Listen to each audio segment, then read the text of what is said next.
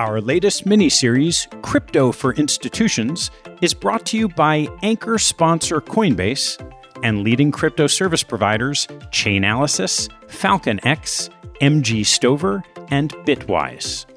This 4-part mini-series over the next 2 weeks is my attempt to learn alongside you about the growing interest from early mover institutions in introducing cryptocurrency exposure to their portfolios.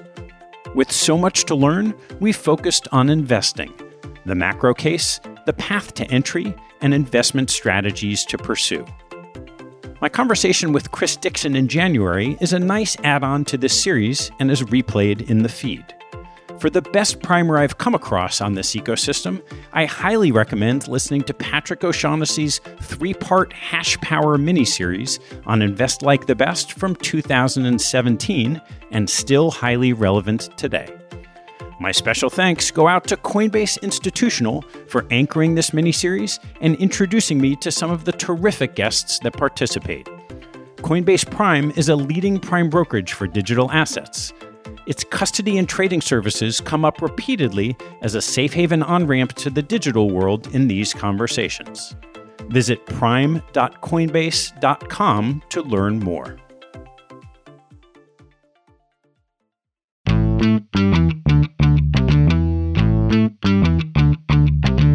Hello, I'm Ted Seides, and this is Capital Allocators.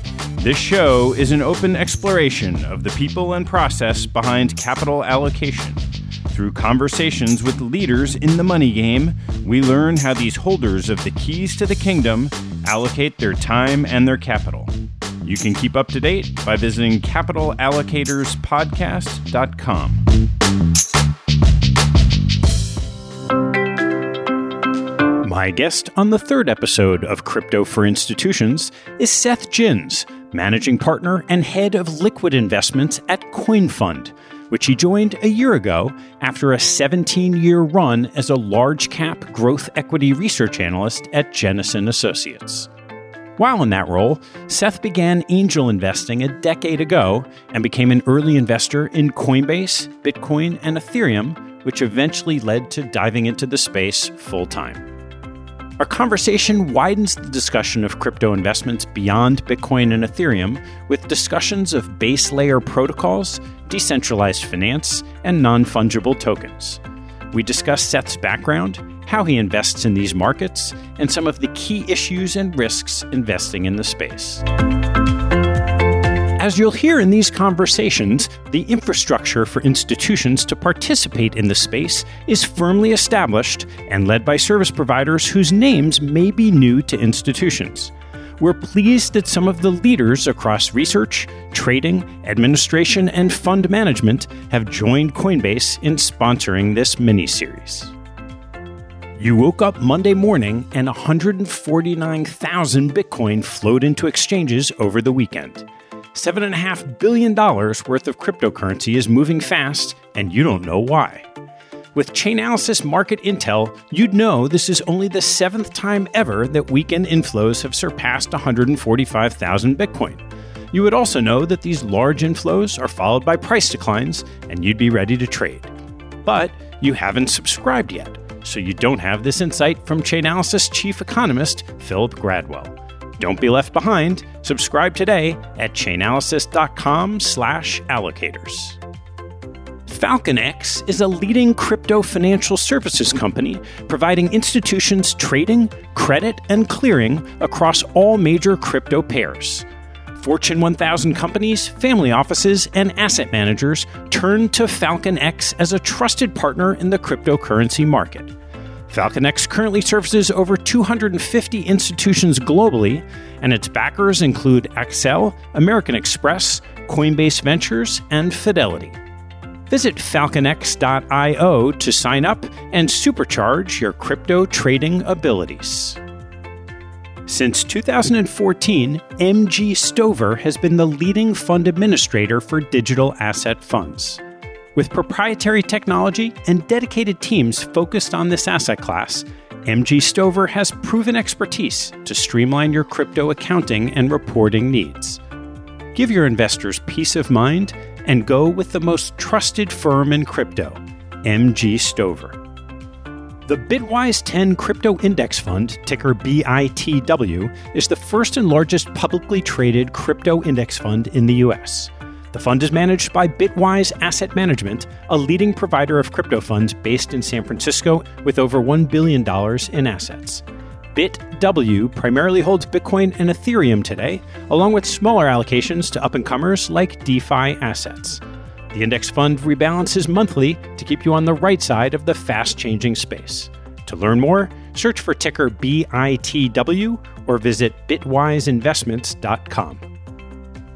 Please enjoy my conversation with Seth Jins in this third episode of Crypto for Institutions.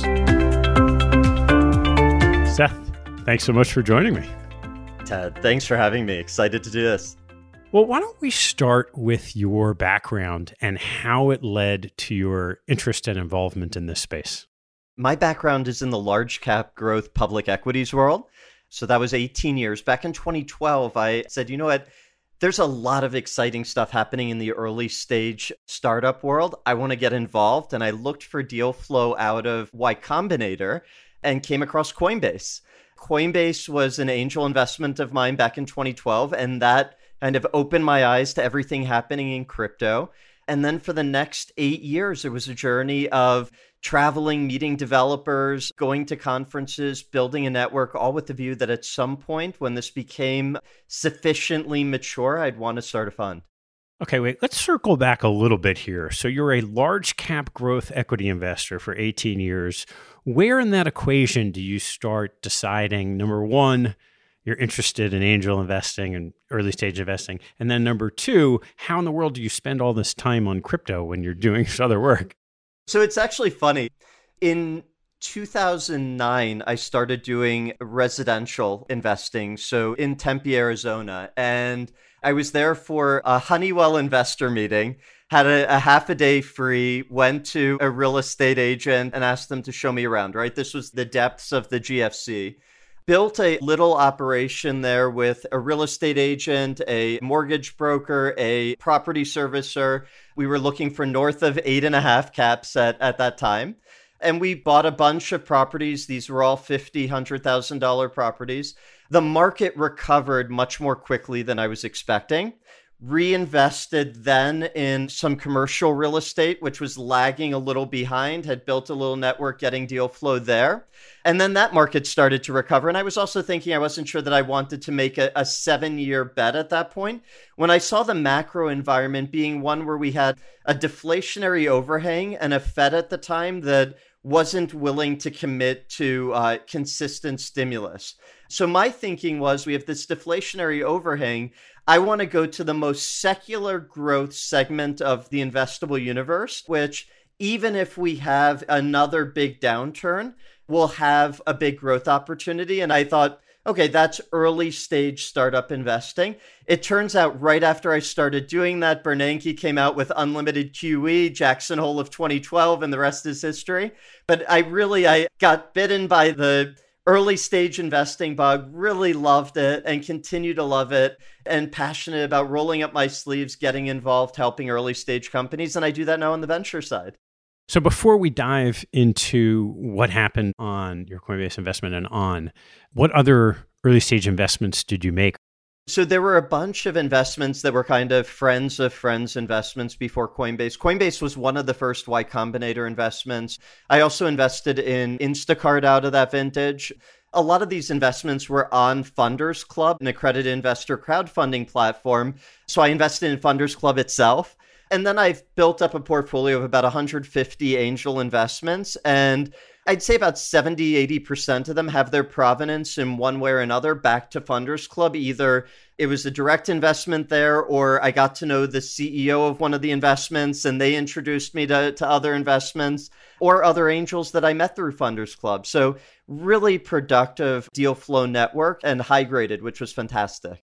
So just for perspective as we dive in, what was your lens on deciding what to invest in and what to turn down? I really came into startup investing saying, okay, I'm a deep fundamental investor from the large cap world. I get this. I do fundamental analysis on the companies that I'm looking at and make decisions. And what I realized really quickly was early stage investing is quite different from more mature later stage investing. And I sort of came up with a rubric of the quick decision process for these early stage investments. They had to be end markets that I was very excited about, and I have a lot of interest, so that's an easy one. Teams that I just loved and was really passionate about, but then no yellow or red flags. I always look for warm intros or having the deal flow come through the channels that we were discussing earlier. And part of that is just a test of the founder's network, their grit, their ability to kind of get to investors that they want to engage with.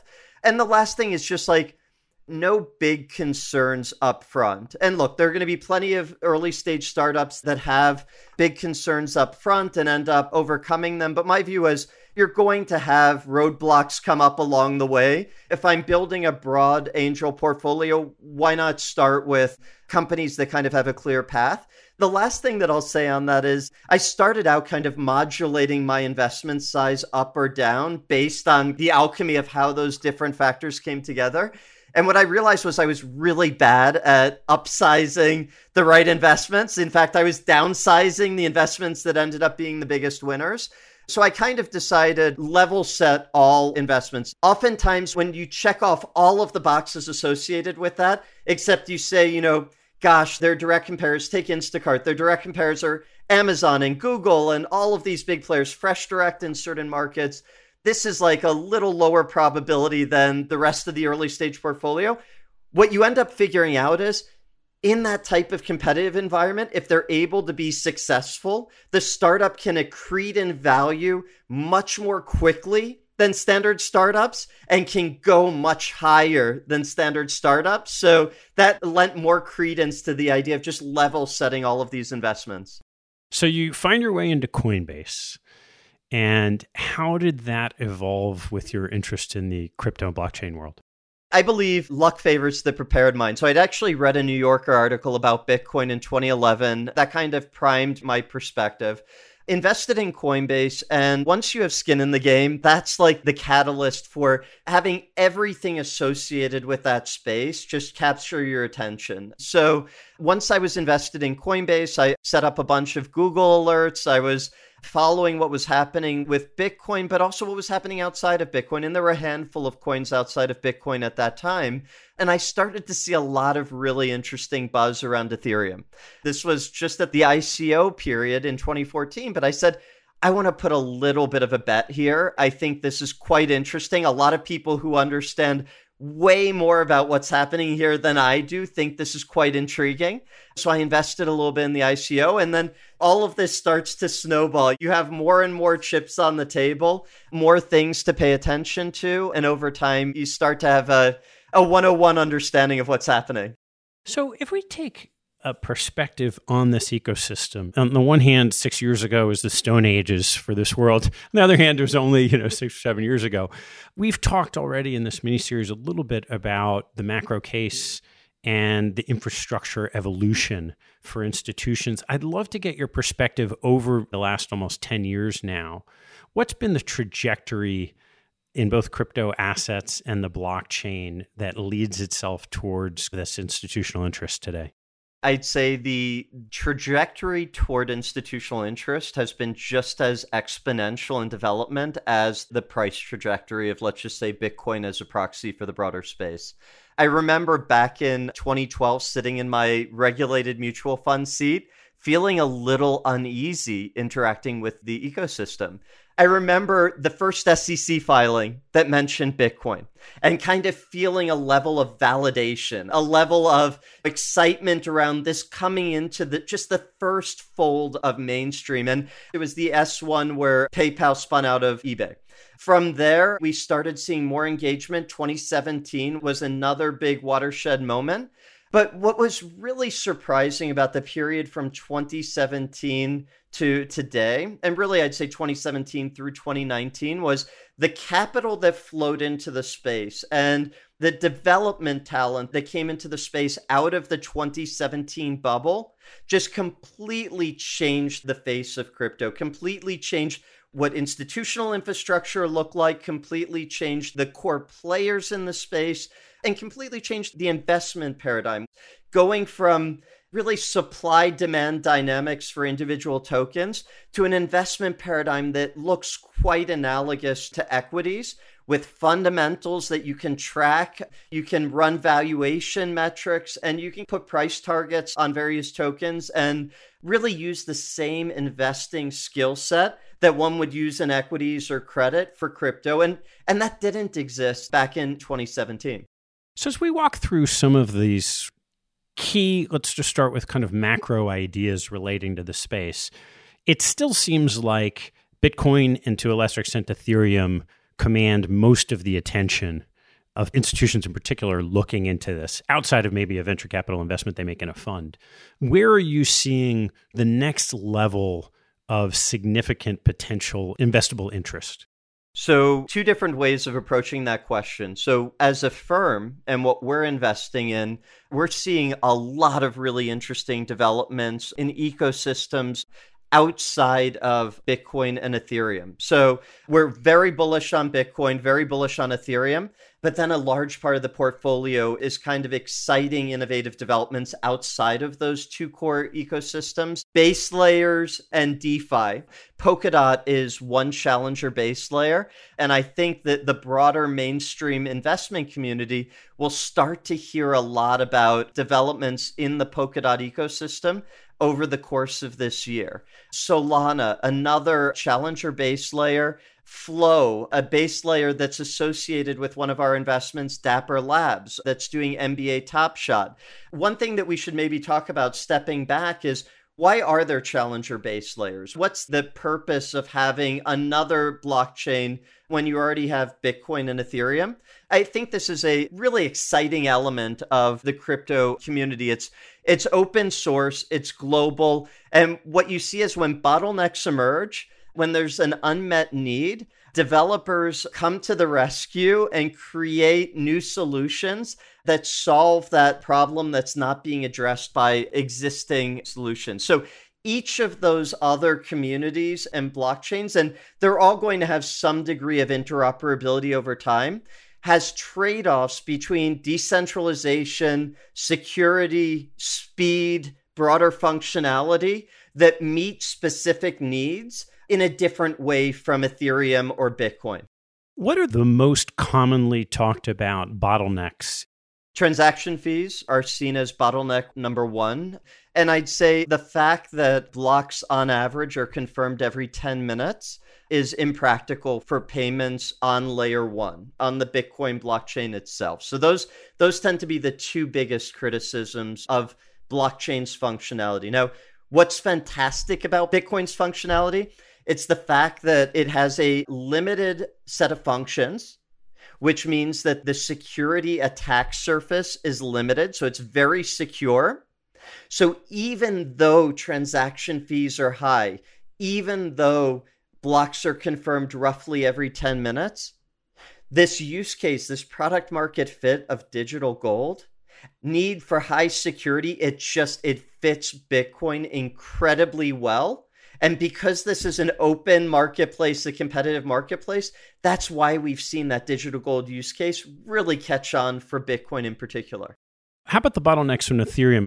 That's right. So for Ethereum, the biggest bear case or bottleneck today is the fact that transaction fees have spiked as activity in decentralized finance, which is really the first product market fit for ETH, has picked up. So a little bit of a high quality problem, an immense amount of activity in DeFi, going from under 700 million of collateral locked in the system at the beginning of 2020 to around 40 billion today.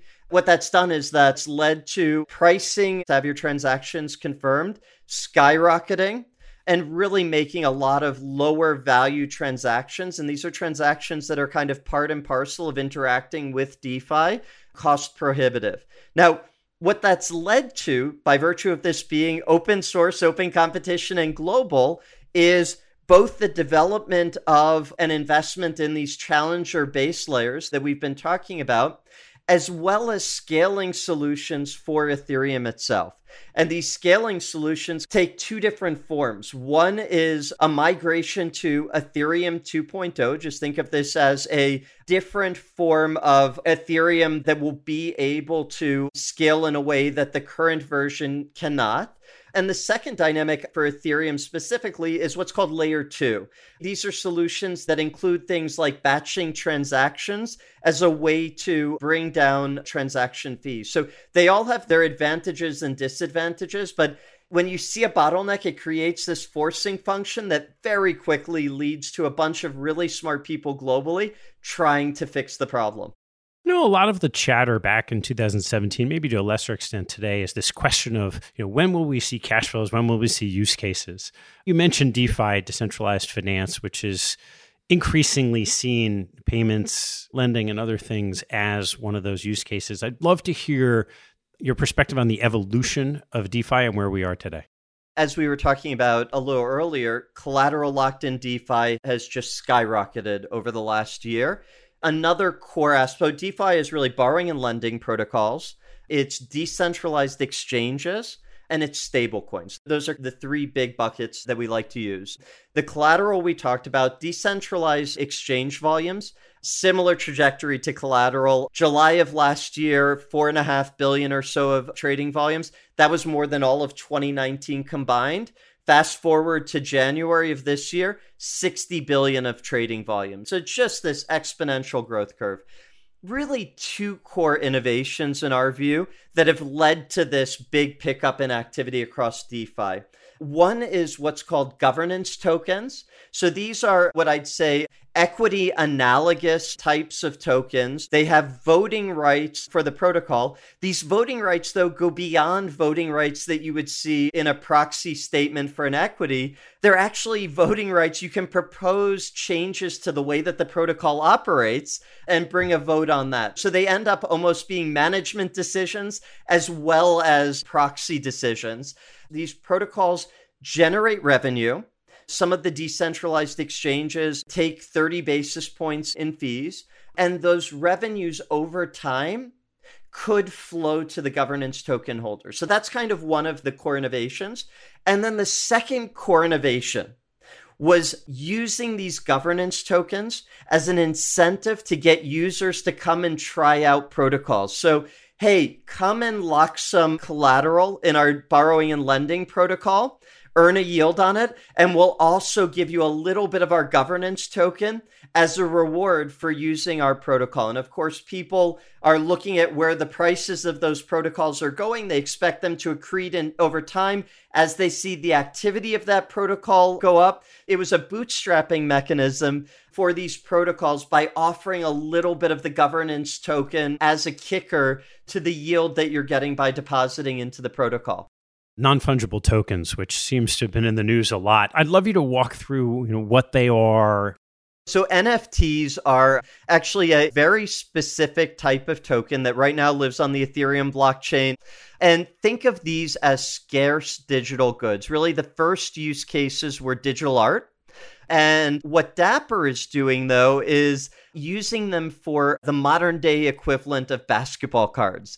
So these are basketball highlight reels. You go in and you buy a pack, just like you would buy a pack of basketball cards. And you can then trade the highlight reels that you get on the NBA Top Shot marketplace. And it's just an insane opportunity to drive fan engagement during COVID. They're getting a lot of interest from all of the broader sports leagues now. It had generated 100 million of revenue in the first 5 months of the marketplace. Valuation of their latest round rumored at over $2 billion. This is now a pre-IPO business and really showing the first real crossover use case of NFTs, scarce digital goods, collectibles as a crossover into mainstream. And by the way, a crossover where the NFT and blockchain component is abstracted away. And that's actually what we think blockchain and crypto is going to look like going forward. Mainstream users don't have to know that they're interacting with a blockchain. What's really cool is, like, in the future we envision, they'll get all of the benefits from these blockchains without having to know whether, do you know if your video service is on AWS or Google Cloud or Azure? It doesn't matter to you. In very much the same way that the blockchain that it's on, as long as it's functional, it's powerful, it does everything that the service needs, and interoperable as well, you won't need to know which blockchain you're on. One other thing I'll add on NFTs is they cross over into DeFi. So another big use case for NFTs would be the title for a home or the title for a car that's being used as collateral for auto loans. So you can imagine then creating structured products in DeFi that all have these NFTs at their core. So instead of having structured products back in the global financial crisis where no one really understood the cash flow dynamics of the underlying constituent mortgages, you could have them as NFTs, fully prosecutable, real-time on the blockchain, seeing whether the payments are current, actually then being able to pull in real-time sensorized data out of those housing markets to be able to adjust your valuation models based on what's happening on the ground at that time. Commercial real estate, foot traffic monitors, payments rails monitors. So this is really the future of investing. And a lot of it is kind of emerging out of the organic innovation that we're seeing come out of crypto, which is what's really, really exciting. As all of these innovations and changes are happening, I'd love to circle back to your path and where you landed here at CoinFund. At CoinFund, I wear a few different hats. We're a high-growth startup investment firm founded by my partner, Jake Brookman, back in 2015. We started out as an early-stage venture firm, really engaged with the New York ecosystem. In particular, Jake's a technologist with a quant trading background, and he came across, I'd say, Ethereum and the Ethereum ecosystem really early and saw investing in the ecosystem as the best way that he could contribute to really growing it. And what I love to include as part of our origin story is a lot of funds, particularly in crypto, start at kind of the height of a bull market. 2015 was the deep, dark depths of a bear market. The bull market peaked Thanksgiving of 2013 at 1,100 for Bitcoin. And Bitcoin was like below 200 when Jake was like, I need to start an investment firm. And it kind of shows how enthralled he was by the technology, how important that was to the founding mission of CoinFund, and it's still very much our North Star guiding mission today. Fast forward to 2018, we launched our second, primarily venture fund. That's done very well, really raised our profile within the ecosystem. And then when I joined, we launched our first pure liquid hedge fund. Again, the idea was, okay, we have our 2018 fund was structured such that we could participate in liquid markets and then also have a side-pocketed illiquid component. What we're doing now is kind of splitting those out. We have the liquid opportunities, really looking at the more mature side of the ecosystem and investing in real innovation with a fundamental research and traditional equities risk management bias. And then we're launching a new venture fund soon as well. So I'd love to dive into all these aspects of an investment process. And let's start with, you brought the lens of a large cap growth equity investor with some startup experience. How do you go about thinking about your investment process in this space? And maybe just walk right through it by starting with, what does liquid mean? So liquid means that the token trades either OTC or through exchanges or through DEXs, decentralized exchanges. And the investment process looks a ton like the equities process that I was doing at Jennison all of those years. And that's why I think the transition was actually pretty straightforward. I mean, we talked to teams. We talk to people who are at all different touch points throughout the ecosystem to derive a broader picture of what's happening. We build models of where we think the revenue is going to go for these protocols, what we think the addressable market is, and we figure out what price targets make sense. Now, there's kind of an interesting angle here where in equities, there's a little bit more of a solid line between fundamental analysis and quant analysis. And there's that gray area of quantamental, and you have alt data being fed in. I'd say everything in crypto is kind of solidly in that quantamental bucket because you have a lot of real-time data that's visible on the blockchain. And what we're always doing is triangulating between the very soft or subjective dynamics that we're getting from talking to various ecosystem participants and combining that with our own quant analysis, as well as the analysis or prosecuting what we're seeing on the blockchain. And that can be monitoring wallet activity, that can be monitoring trading activity on an ongoing basis, that can be monitoring changes in popularity of different smart contracts. At this point in time, how much of what you're assessing are trading dynamics in comparison to, say, longer-term investment themes in protocols that are getting developed?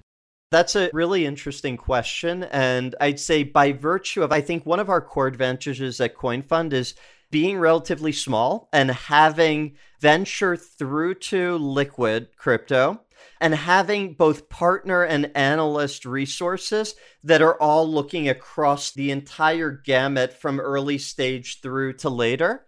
The dialogue that we have in our morning meeting every day for an hour where we're talking about everything from venture through to liquid really spans the earliest embryonic companies within crypto that really have a vision but no product yet, all the way through to projects that have demonstrable traction that we can track on the blockchain. And in crypto, the time from early stage to liquid is much shorter than in equity. So you can go from being this embryonic company to being relevant in liquid crypto in 6 months and having a 500 million or $1 billion network value. So we're constantly drawing connections between what we're seeing emerge in the early stage and how to tie that into not just what we're seeing real time in the liquid markets, but how that informs where the liquid markets are likely to go in the next year, in the next 2 years. And that really informs position sizing on the liquid side. So we could have a protocol that's just going from win to win to win. And we're seeing that on the liquid side in their adoption and engagement. But we're starting to see in early stage venture some really novel competitors come in with something that's different, something that's not in the liquid markets today, but that could be directly competitive in a relatively short period of time. It absolutely affects how we think about risk management and how we think about position sizing for those liquid assets today. I'd love to walk through maybe an example of the process and just start with where you're sourcing these ideas from.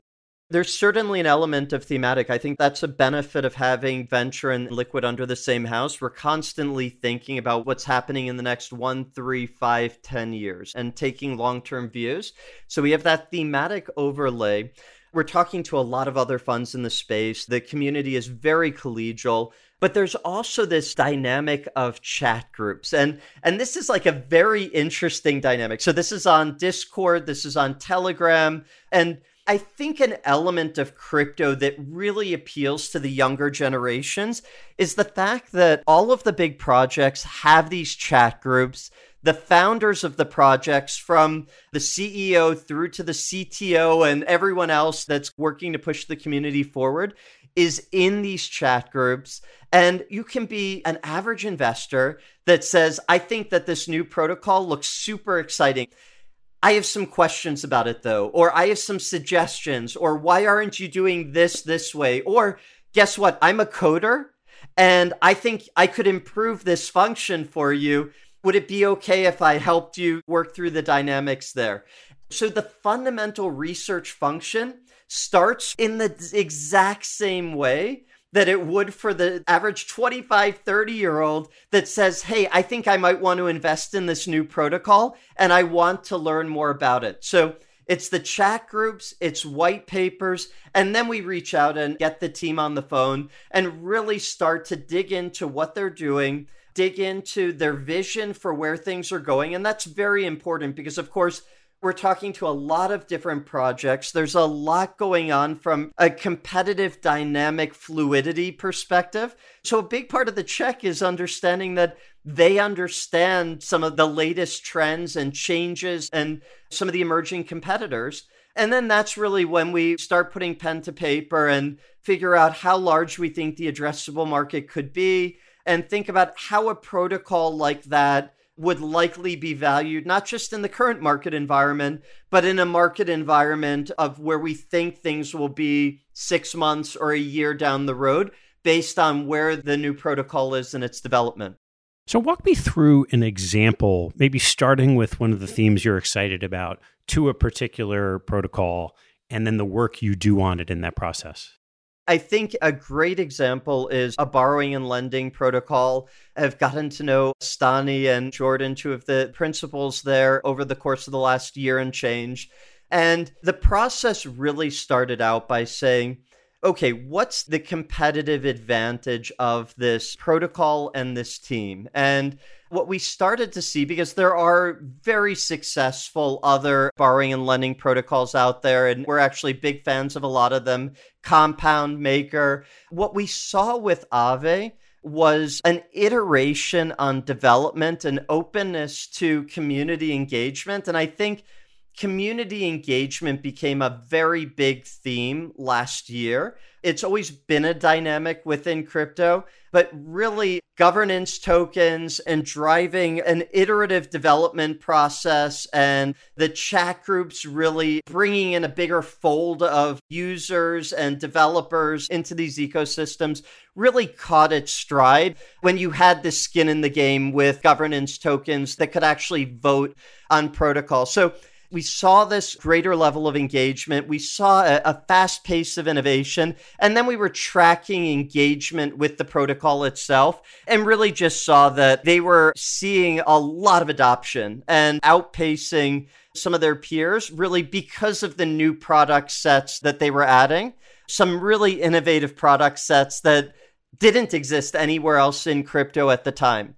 Likewise, I'd say a protocol that we've been very excited about is called SushiSwap. This is one of the big decentralized exchanges. And what was fascinating about SushiSwap, a little bit of a tumultuous start, and people can read up about the details there, but then some really broad engagement from some of the biggest players in both centralized exchanges as well as decentralized finance, getting behind the protocol, helping to iterate the protocol, helping to iterate the UI UX, so making it more user-friendly, gamifying it, and we started seeing SushiSwap's market share really start to take off, and that was one of the biggest factors in driving our further engagement. So when you talk about doing fundamental work on one of these investments, what does that mean in this space? So fundamental work means evaluating the code base all the way through to evaluating the competitive dynamics of that particular subsector and how that new company or protocol fits into those broad dynamics. So it's everything that you would think of with regard to fundamental analysis for equities, plus some. How do you think about structuring your portfolio? Very interesting question. So I think of it very much the way that I would an equities portfolio. There are varying degrees of risk that we're taking on with different protocols. Oftentimes there's a very interesting, novel new concept. Let's say it's a primitive that allows you to build structured products on Ethereum, and it doesn't have any activity yet. It's very risky. It hasn't really been battle tested from a security perspective either, but it's certainly in the lead in that vertical, and we want exposure. That might be a 50 basis point position or a 1 point position. Whereas something like Aave that has been battle tested, has a lot of collateral locked in it. It hasn't been hacked. It's, I'd say, probably lower risk, slightly lower reward as well, but a very high reward relative to just about anything in the traditional investment world, and still in the first or second inning of its development. That could be in the 5 to 10% range on an initial cost basis. So I'd say that first layer is kind of traditional equity sizing based on risk and conviction. But then we put in an overlay of liquidity risk management, and there's a wide range of liquidity of these tokens going from small cap up through Bitcoin, the largest, most liquid. And we want to make sure that we're risk managing the portfolio in a way that where we would be able to exit positions or reduce risk in a reasonable amount of time if fundamentals were to materially change. So that's a big component of portfolio construction as well. What does a portfolio look like? So I'll take liquid and venture because they're obviously a little different. On the venture side, we really believe you need to take a non-dogmatic view to the space. There are a lot of things that are constantly changing, a lot of innovation that's constantly emerging. So we take a pretty diversified approach, about 50 investments. And the idea is we have room to continue to support and size up down the road, but we're getting a lot of exposure. The winners are going to be wildly asymmetric, very big return potential. Our prior funds have had 1,000x's, so we want to make sure that we have those 1,000x's in the portfolio.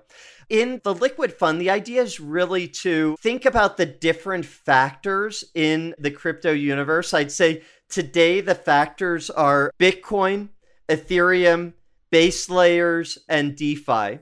And there's some sub-factors that look like they might be emerging in there as well. And really using that as a high-level portfolio construction tool, which then feeds down into the individual portfolio construction dynamic.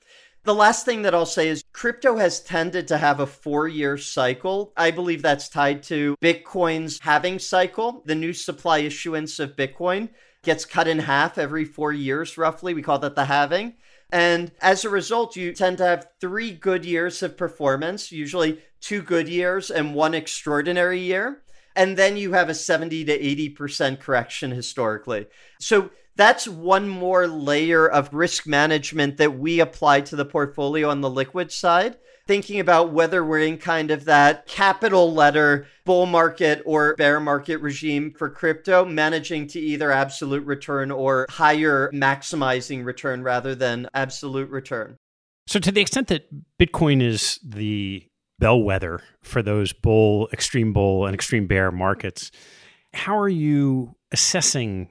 Are you using technical analysis to assess? How are you trying to figure out what regime you're actually in, which is usually much easier to see after the fact than ahead of time? So for our high-level regime, we just use some long-term technical support levels. So that's one element where I think fundamental analysis could potentially lead one astray, particularly when you're looking at a cycle like this cycle where institutions are engaging in a material way. So I think we could pull forward the next Bitcoin cycle, have this be a super cycle. So to me, using a technical support level as that regime change indicator makes a lot of sense. And we use one that's sufficiently long-term such that we don't get a lot of false signals. I'd be remiss if I didn't ask you where we are now. Despite on the day of recording, Bitcoin is down quite a bit, and we are still above the 20-day moving average, which I would call one of the shortest term, most Momo moving average indicators. So we are well into confirmed bull market territory right now. So it actually doesn't end up being much of a day-to-day factor in our analysis. Right now is kind of the profit maximization, get into the fundamentals, find the best opportunities for the next 9 to 18 months. How do you think about risk management? I'd say all analogous to equities investing. Re-underwriting dynamics are very important to me on the liquid side. So if we have depending on the volatility of the asset, if we have a 20 to 25% relative drawdown versus Bitcoin, let's make sure that our thesis is playing out. Let's make sure we understand the dynamics that are at play. And the re-underwriting decision can be to size up again to the original position, or it can be that there's some competitive dynamics that are changing or some emerging threats that lead us to either want to have a smaller position or be out of the position entirely at that moment. We're investing with a 9 to 12 month time horizon. So the idea is not to trade in and out of these tokens and cryptocurrencies often. The idea is that we have a portfolio that has long-term winners. And I'll tell you, when you have drawdowns, when you have a fundamental story that's strong and intact, that ends up being a buffer, a risk mitigant, and those tokens end up outperforming in these drawdowns. How do you think about active management coming from a world where that was clearly defined to a world where maybe much less so? I think active management in crypto, there's an element of crypto investing across the liquidity spectrum that's still very much venture. So even large cap, you could think of Bitcoin as being maybe a Series C, a Series D type venture investment. So I think active, given how fluid competitive dynamics are, given how fluid the innovative environment is, active management and the ability to course correct either with something that we own or realizing that we missed something and that it's a long-term winner and we need to be there. I think there's actually a ton of value add that can come from active management in crypto. Of course, I'll tell you, Ted, my bias is also that there's a lot of value add from active management in equities as well. But that's a bias from having grown up in the industry. And I think seeing real consistent alpha generators in the space over time. As we look out, there's been a lot of interest, particularly starting with Bitcoin, Elon Musk buying for Tesla's balance sheet and MassMutual, and obviously Michael Saylor at MicroStrategy. How do you think about the impact of these initial moves onto the evolving ecosystem? I'll say a few things here. One, I think what's happened with just about everyone I know from traditional finance, you start with Bitcoin and your antennae are up and you start to pick up on, well, there's a lot of exciting stuff happening in DeFi on Ethereum. And what's this whole NFT space? NBA Top Shot and the excitement there. What are these challenger blockchains? What does that mean? So you end up opening your eyes to the diversity of this ecosystem. And I think we're certainly seeing in the institutional conversations that we're having a very quick progression from either Bitcoin alone or Bitcoin and Ethereum to start to looking at a broader set of crypto assets. And it's not a 2-year progression. It's more like a 3 to 6 month progression. Specifically on the announcements, Michael Saylor and MicroStrategy, a big tailwind for the industry, really one of the core catalysts in the fall. You look at MassMutual, and if you're one of their insurance competitors and MassMutual just added Bitcoin to their general investment account, you're going to seriously consider adding it because a big move in Bitcoin could affect their ability to price premiums in the near term. It creates real competitive dynamics. And then I think Elon, there's really a dynamic around Tesla's purchase where if you were your typical board a few months ago, you were saying, do we really need to consider Bitcoin? This seems like a fringe dynamic. When Elon buys, it becomes, why aren't we considering Bitcoin? After he's proven so many people wrong, is such an inspiration for young engineers everywhere and kind of like the vision of where we can go with renewable energy and space and all of that. There's this forward thinking mentality where it's like, man, we need to at least sharpen our pencils and make sure this doesn't make sense. So I think that's really a game changer. You see, particularly with Bitcoin, this question of how central banks will respond should Bitcoin get increasing importance over the next couple of years. What do you think happens with central banking activity in the digital asset space? It's quite interesting. At the beginning of last year, China launched a pilot of the digital RMB. And before that pilot launched, there was very little talk of central bank digital currencies among the Western big central banks. After that successful pilot, the rest of 2020 was the year of central bank digital currencies. The IMF held a full day event on central bank digital currencies in the fall. Brian Brooks, who was head of the OCC, talked a lot about a push towards central bank digital currencies and maybe having some of the private stable coins be a bridge to true central bank digital currencies. So When we think about what central bank digital currencies mean and what private stablecoins mean for crypto, that really comes down to this idea of an advancing regulatory regime, one in which you start having KYC in the wallet, again, in a thoughtful way over time. And that kind of gets into, if you'll allow me to talk about like the multiple years out type of really interesting things that you could imagine doing. You can start thinking about taking securities off of venues and allowing for peer-to-peer securities trading. And by peer-to-peer, that could be in these decentralized exchanges that we're kind of like talking about now with Uniswap and SushiSwap.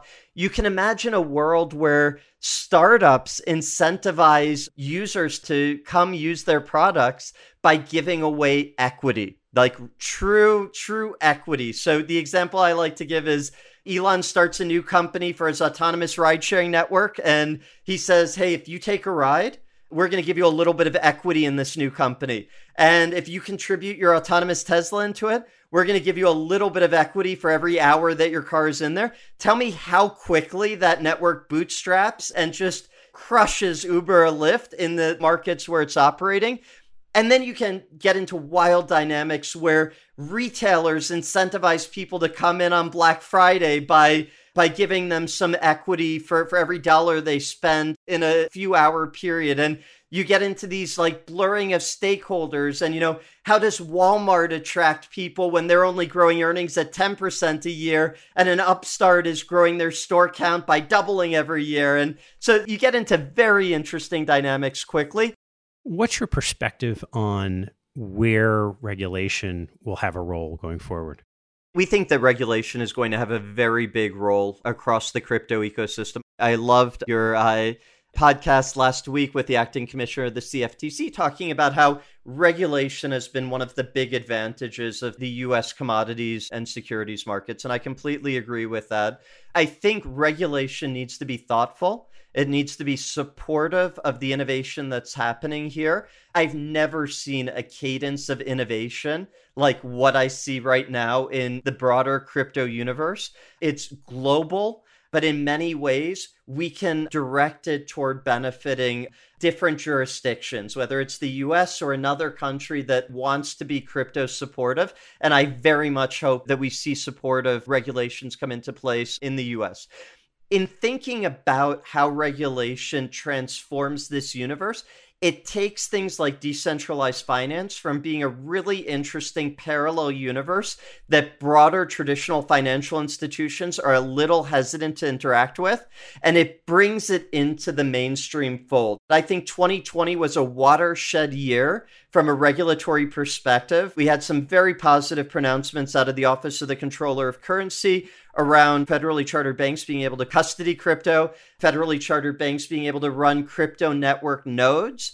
And what that did was lead to announcements like the one last week from Bank of New York Mellon that they were planning on custodying crypto. And there was a great quote in the journal about how, from Bank of New York Mellon, about how it's going to be 3 to 5 years before crypto is fully integrated. That was the quote, fully integrated into the traditional financial system. I was just floored. I don't care if it's 3 to 5 years or 10 years, but to have Bank of New York Mellon talk about that, what was very, very impressive.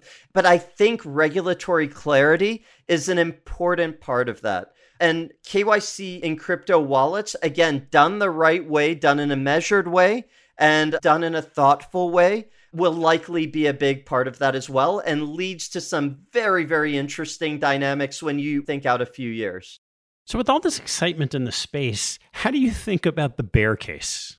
Given how anti-fragile and resilient this open source, global and open competition market is, the bear case really comes down to regulation. That's been the bear case for a long time. And I said 2020 was kind of a watershed year for regulation in crypto.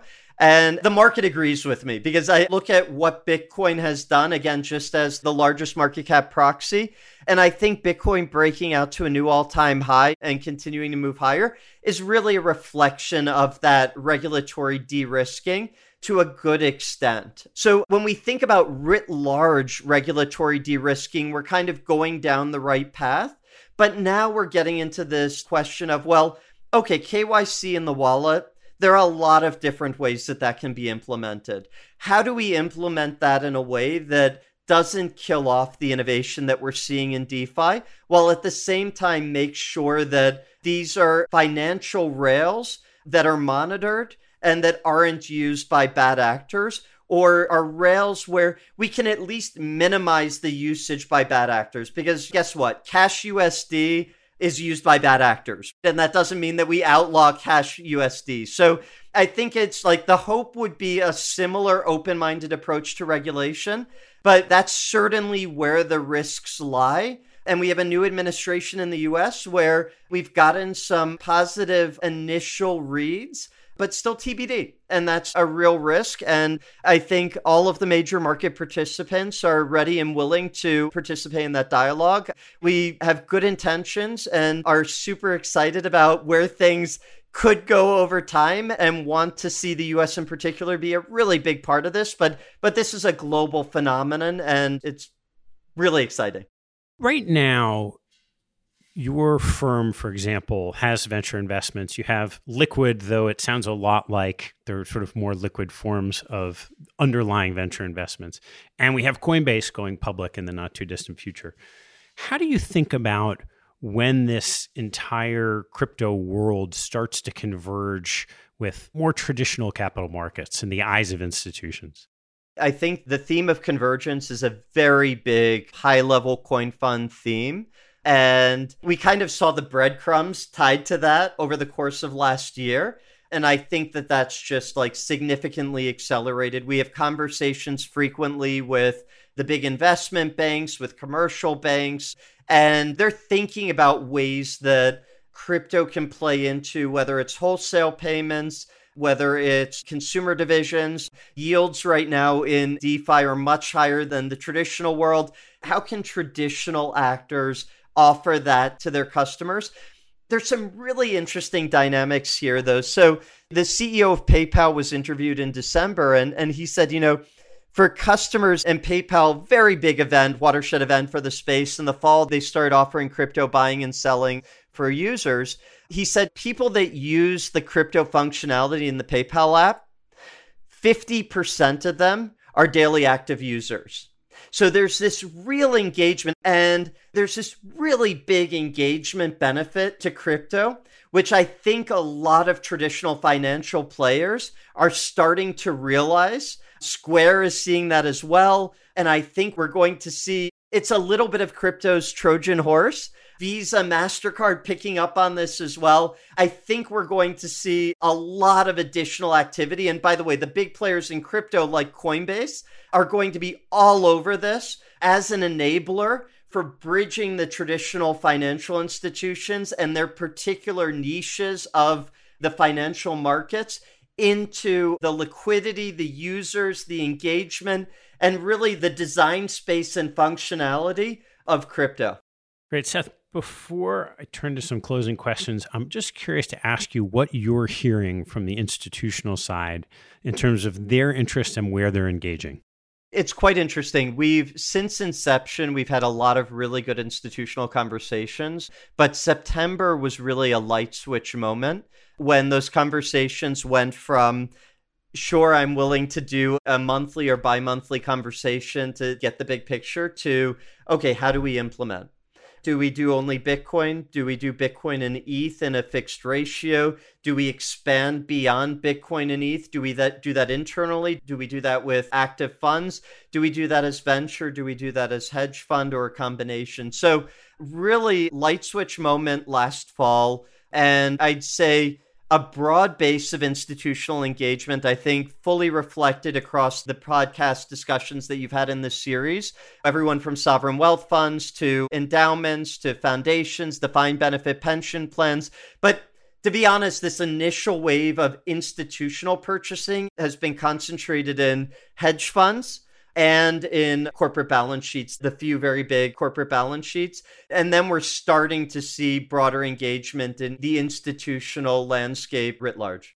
In those conversations, when someone's close to the edge and then they reach the tipping point and they engage and they invest, what do you typically see as the key part of the case that gets someone who's done their research over the hump? What's fascinating is what resonates with one particular institution could be completely different from what resonates with another. But that's actually the beauty of the diversity of this ecosystem. There are institutions that are all about finding the fastest horse macro hedge, and Bitcoin is really what resonates. But then we have conversations that start out with, you know what, I don't really get Bitcoin. But man, the Ethereum ecosystem reminds me a lot of growth equities. And I'm just super excited about what's happening there. So what's great about crypto is it's as fundamental a technology as the internet. It spans verticals, it spans use cases, it spans even macro. And I think once we understand what a client or a potential client is looking for within their portfolio, we can then direct them into the part of the ecosystem that's the best fit for their needs. Well, Seth, I want to leave a little bit of time for some closing questions. So what is your favorite hobby or activity outside of the crypto ecosystem and your family?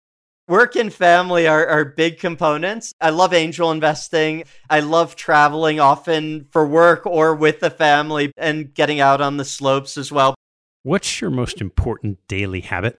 Reading the Journal, the FT, the Post, and the Times every morning if I can. And why? I read the Journal every day, and then the others kind of trail off just based on how crazy things are when I wake up. I think the Journal is the most underrated source of context and alpha in like any asset class that you're investing in. Everyone assumes it's information that's already out there, so you're not going to get much value from it. And the reality is most people, because of that assumption, just don't read it religiously. And you get like the pulse of where sentiment is. The Journal in particular is such a good Fed source. So you kind of pick up on like what's happening in the Fed weeks or months before it comes into the broader consciousness. I find it's been so helpful in shaping my investment thinking. What's your favorite book? I haven't read fiction in a long time. I read a lot of nonfiction, but I'll talk about fiction. I love magical realism, Salman Rushdie, Gabriel Garcia Marquez, I'd say Borges. Magical realism has always been one of my favorite areas to read. What's your biggest pet peeve? Slow responses to things that should be simple yes/no answers. And how about your biggest investment pet peeve? Well, this goes back to my equity days. I would say a lot of people on the buy side like to talk about how worthless the sell side is. And I actually think the sell side, and I'm talking sell side research in particular, and IBIS consensus, right? Having consensus numbers out there, I think that's so important to properly functioning equities markets, and having those like aggregators of sentiment and kind of like where people are on even micro questions about specific companies. I just think the sell-side research and their work around estimates and consensus is incredibly important for equity market functioning and massively underrated, and people complain about it all the time, and that's one of my pet peeves. What teaching from your parents has most stayed with you? I think my parents are very intellectually curious. My dad's an MD, PhD, medical researcher. My mom has a master's in teaching French. And I think just teaching me that the more you know about something, the more interesting it is. So if you can create that like basic intellectual scaffolding, then you can spend hours or days or weeks researching that area and find it incredibly interesting and make connections that others maybe don't pick up on. So that served me incredibly well in equities research and now in crypto research. One more before I ask you about mistakes for our premium members. So what life lesson have you learned that you wish you knew a lot earlier in life? A lesson that I learned recently, which I had a little bit of a hint about before, was there's no substitute to working in a growth industry.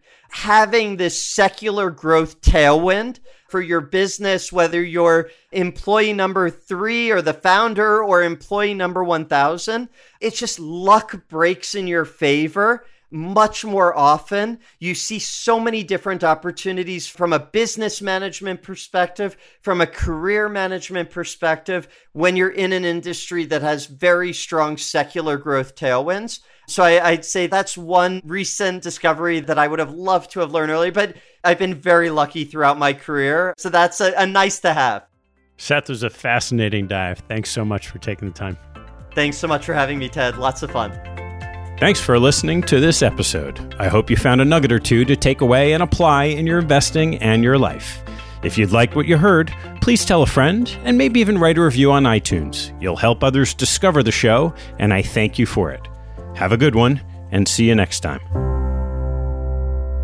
This podcast is for informational purposes only and should not be relied upon as a basis for investment decisions. All opinions expressed by guests on this show are solely their own opinion and do not necessarily reflect those of their firm. A manager's appearance on the show does not constitute an endorsement or investment recommendation by TED or Capital Allocators.